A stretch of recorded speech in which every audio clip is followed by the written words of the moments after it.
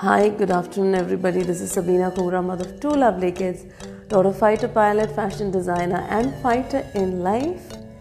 Diwali break's been over. We've celebrated Diwali very nicely, and we are back at work. I'm back in front of you, going live. And so, this is a sunny, lovely sunny afternoon, but it's been raining in Chandigarh. And the topic of discussion I've brought today over here is professionalism etiquettes. So many times when we are running our shops, when we are, dealing with our customers, we forget that there's certain code of conduct that needs to be taken care of when we are dealing with our customers.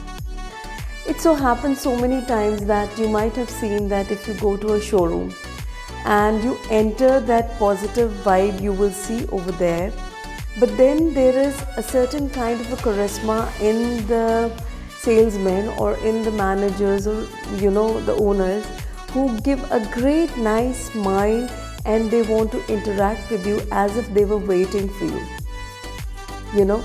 So many times, and that very smile or that very courteous thing or etiquettes you remember all the time, because you know that this is the shop we have to go back to because they are going to cater to our services. Giving a beautiful smile, saying good morning to a customer or goodbye to a customer with certain kind of expressions you're giving to the customer, it makes a lot of difference. And whenever the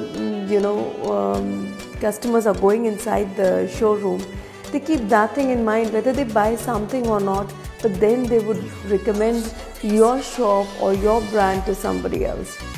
But do you ever realize that what will happen or what's going on in the scenario at the back end, whether the employees are taken care of, whether the expressions are there, whether they are being courteous or the etiquettes are there, whether they're asking for tea, coffee, water, and in what manner are they serving the tea, coffee or water.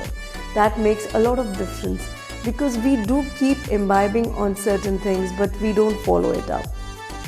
So here I would like to tell you one thing over here